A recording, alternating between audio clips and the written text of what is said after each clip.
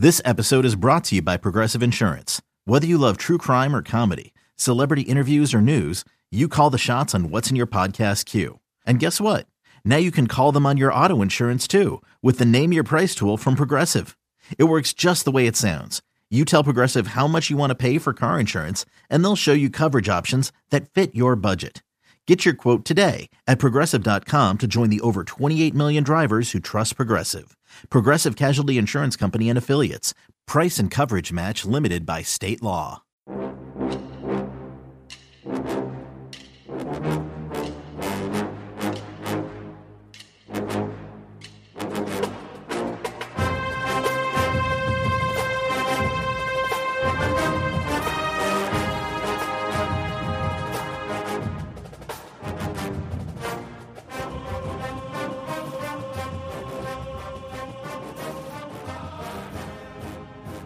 Good morning, Bucknutters. Welcome to the Bucknuts Morning 5 here on Wednesday, March 29th, 2023. I am Dave Biddle. I'm very happy to be joined by Matt Baxendale. Is this the earliest live Morning 5 we've ever done? I believe it is. Of course, we've only done the live Morning 5s for about a year and a half now, but I think this is the earliest, Bax. Yeah, I think so too. Nice and bright and early here in late March. There you go. March is flying by. A lot to get into. I want to get your thoughts on spring ball. We'll start from like a 30,000 feet perspective, some just generality questions. Who do you feel has stepped up the most? What's kind of been the biggest storyline you've been following so far in spring? Take quarterbacks off the table. That's too easy. Other than what's kind of caught your interest the most? How clearly Carson Hintzman seems to be in control of the center spot is the first thing that comes to mind. I know we had many a BM5 since the national championship game, and we knew Luke Whippler was leaving, that we were like, who's going to be the center? Well, now we're pretty sure it's Carson Hintzman. And we said the whole time that that's what we were hoping would work out, that the young, talented kid from Wisconsin would take over, allow Vic Cutler to be sort of the jack of all trades backup. That's what looks like it's panning out right now. So to me, that's one of the biggest stories possible out there for Ohio State. I mean, you need to get this offensive line figured out before you start any of these young quarterbacks. So that's a great sign to me. I think that's definitely something that's caught my eye as Carson Hintzman's kind of grabbing that center spot and running with it. What's the biggest question that you still need answered? Is it right tackle? Is it something just the defense overall? What's the biggest question you still need answered for the Buckeyes? Well, right tackle is obviously a big one. I mean, we're sitting here watching the battle between Shabola and Mahalski, and I don't think anybody has an idea of where it's going, coaches included. So, that's a big battle. I mean, to me, the big question for the season is going to be the defense, right? We can watch them perform, and yes, it's nice to see Sawyer and JTT looking good at the end, and you got some good young backups. I mean, I know everybody's excited about Caden Curry, and it's nice to have a little more depth at linebacker this year. I mean, last year, Chambers and Eichenberg, they played the whole year at linebacker. They had virtually every important snap. It'd be nice to see some of these other guys getting on the field a little bit more. Cody Simon, CJ Hicks, ETC, right?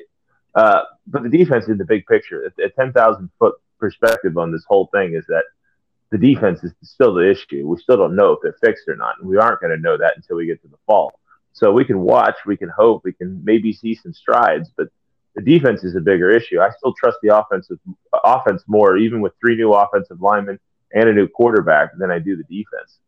We got a chance to speak with Jim Knowles yesterday and Brian Hartline. It was coordinator day after practice yesterday. We also got to see a little bit of practice, which has been nice. The availability this spring has been awesome. We got to see the entire scrimmage, the entire practice on Saturday, including the live scrimmage. Everybody was live except the quarterbacks. It was awesome seeing real football. Yesterday we had availability. This Saturday, all of practice is going to be open at Student Appreciation Day. Yeah. And they'll scrimmage then too. So it's really, really cool. So yesterday, let's start with Knowles. I asked him a few questions about possibly playing more 3-corner looks this year, 3 corners together. And, the slot safety is kind of a hybrid corner, so it's kind of splitting hairs. But I mean 3 true corners, not like a hybrid. I mean, so get Davis and Igbinosun, Denzel Burke, and Jordan Hancock out there together on 3rd down instead of having 3 safeties out there. And he said they're working on that. And he made a good point. A lot of people are like, he's too married to this 3-safety system. They should have used more 3-corner looks last year. It's like they struggled to find 2 healthy corners at times last year. And that wasn't on him. He inherited a cornerback room that was as depleted with depth as I've ever seen, that we've all ever seen. I mean, had 6 scholarship corners, 2 were true freshmen, and then they were banged up all year. There was a game, I almost forgot this, the Wisconsin game, the starting corners were Jair Brown and J.K. Johnson because Cam Brown, Denzel Burke, and Jordan Hancock were all out. So they're struggling to find 2 healthy corners. Now, they're not dripping with depth or anything right now, backs. They're going to have 7 scholarship corners. But if they can stay healthy, those guys are a year older. I mean, they have 2 true freshmen, but you know what I mean. Guys like Denzel Burke, I think it's going to be much better this year. I love getting Davis and Igbinosun in. Jordan Hancock's a year older. Hopefully he'll be healthy. So I was encouraged to hear that Knowles is not married to the 3 safety, even though that is the base. But it sounds like on third down passing situations, they might mix in more 3-corner looks this year. Yeah, I think that's sort of the crux of it. You hit the nail on the head. We didn't have 3 cornerbacks in most games last year that were healthy. When you have 6 guys and half of them are hurt, that's your whole depth chart. So, this year, it's not just finding warm bodies that can line up at these positions, right? You've got your big guys, right? It's going to be Igbinosun and Burke. Hancock's probably the third. From what limited amount I saw from Jair Brown, I think he's going to be a pretty good option for them this year as well. And these true freshmen, you never know if one of them comes in and pops. I mean, they're very highly rated kids. So, yeah, you're going to have the depth this year finally to at least pretend that you can run out 3 corners. Last year just wasn't an option. It flat out was not an option. There were too many injuries, too many inexperienced guys. They just weren't good enough at the position or deep enough at the position to have 3 guys out there. I understand why they did it last year with the safeties that they had. But this year, I think it's something we're going to see a lot more of. There's enough talent. There's enough experience. That's a much better spot in the cornerback room. I know it's only 1 more scholarship corner than they had last year, but the experience level is so much better. And I feel so much better about the corners this year than I did this point last year. Yeah, I like the secondary as a whole. It's looking really good. And then we got a chance to speak with Brian Hartline as well. Are you in? I think I've asked you this before. I'm pretty sure. Now, he's calling plays right now in spring. Are you in the camp that I'm in where it's like, I still don't think Ryan Day is going to give up play calling when the season begins? Like, I'll believe it when I see it. Or do you think Ryan's actually going to turn over play calling duties to Brian Hartline? He will turn over play calling duties to Brian Hartline when we're up 6 touchdowns in the second half of blowout games. I don't see Ryan Day giving up play calling duties against Notre Dame or Penn State or Michigan this year, if I'm being completely candid, right? I have to see it to believe it, right?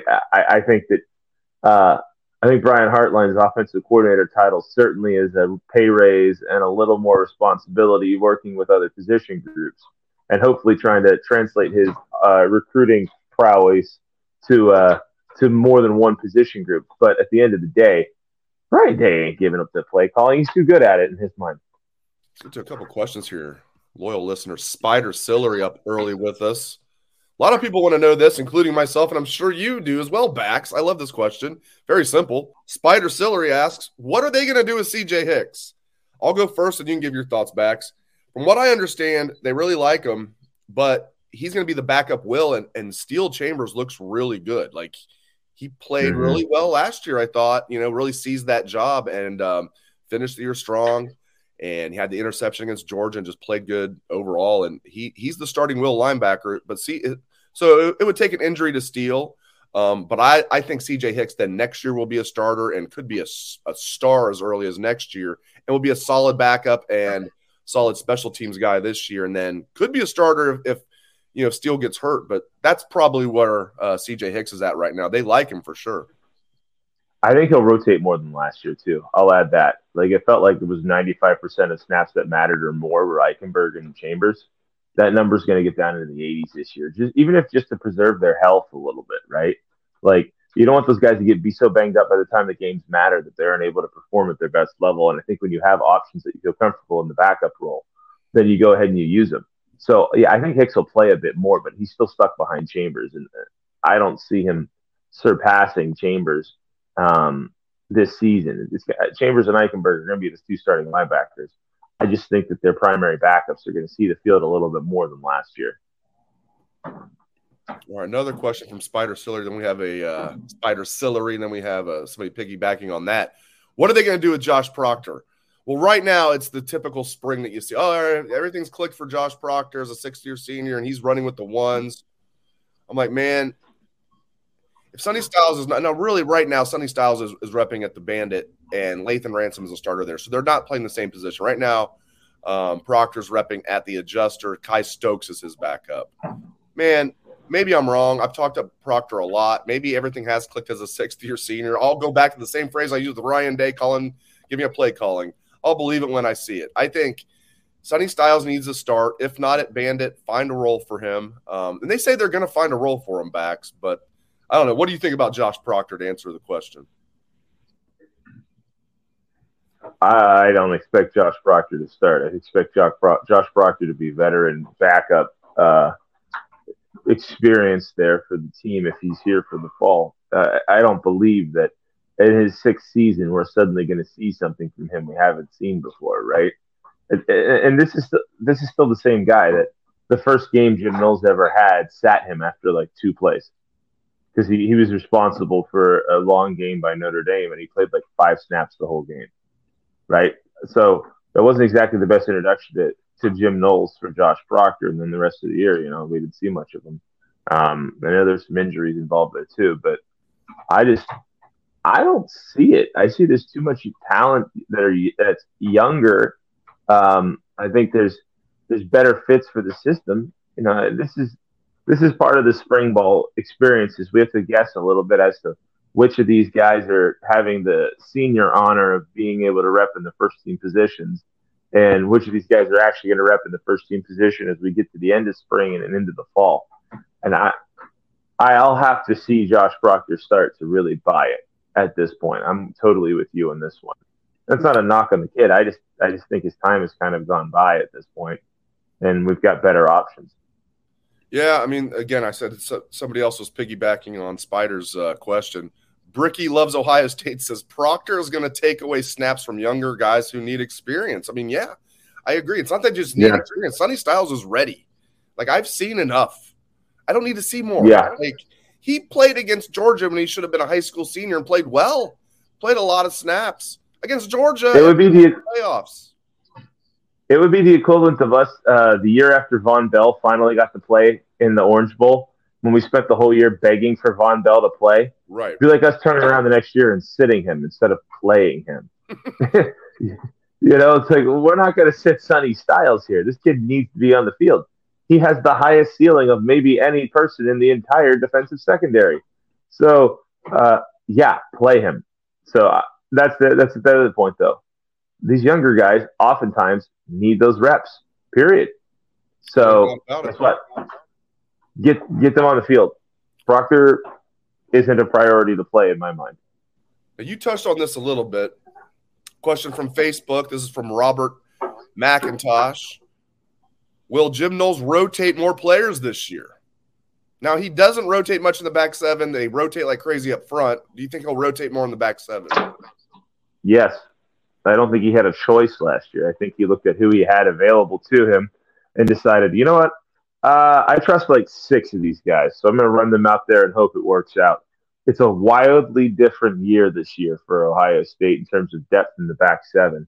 And if anything, I want to see LJ rotate less on the D-line, and I want to see us rotate a little bit more at linebacker, right? And I also think that you're going to see a little bit more rotation at corner to get some of these younger guys on a little bit more.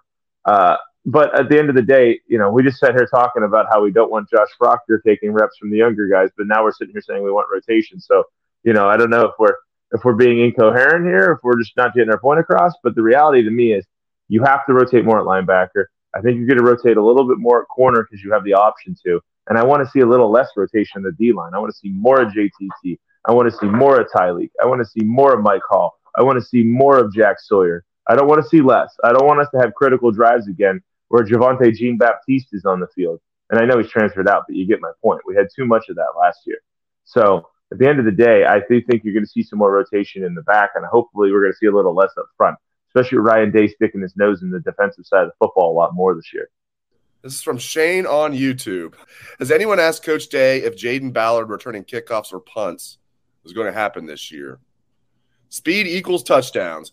Yeah, he's been asked about it. The guys right now that are there's 4 guys that have been returning punts during spring. One of them is Marvin Harrison Jr. Even Marvin said he's not going to be returning punts in real games. He's just back. Yeah, don't do that. Unless there's like an emergency or something. In fact, Marvin said it's probably going to be a Mecca, and I like hearing that. But Jaden Ballard is one of the guys in the mix. I think if it's not a Mecca, it'll either be Jaden Ballard or Caleb Brown. Caleb Brown's the other one that looks good to me. So the guys right now in spring that are working as punt returners are Marvin Harrison Jr., take him off the table, Jaden Ballard, Caleb Brown, and then Reese Stocksdale. Take Reese off the table, and then Emeka is going to be in the mix when he comes back. And if you listen to Marv, it's probably going to be Emeka. And I can't imagine Marv would have said that if he doesn't have very good information on that. So, yeah, Jaden Ballard's in the mix, but I tend to think Emeka is going to get first shot at that. What do you think, Bax? Emeka didn't drop many punts last year, so I pick him. My rule always is pick the guy who doesn't fumble the punt. Right? I'm still scarred by Philly Brown a decade ago, fumbling punts in big games away and letting the other team get easy points out of it. Our offense is loaded. I don't care if they start on the 10-yard line or the 25-yard line. Don't try to get any of these return yards unless you have all night and all day to run with the football. Secure the catch. So whoever's securing that catch the best is the one I want on the field. And that Buka didn't screw it up last year, so I'm assuming we're going to keep with him. That's where my head's at on it. Final question, I'm going to let you get to your day job. Okay. M. McCulwell. Just cutting right to the chase here. I love this. If the defense is top-notch, because we all know the offense will be, they say, do you think the Buckeyes will beat Michigan and make the playoffs? Just cutting right to the chase. What do you think, Ben? Well, yeah, if the defense didn't screw up this past year, we would have already done it.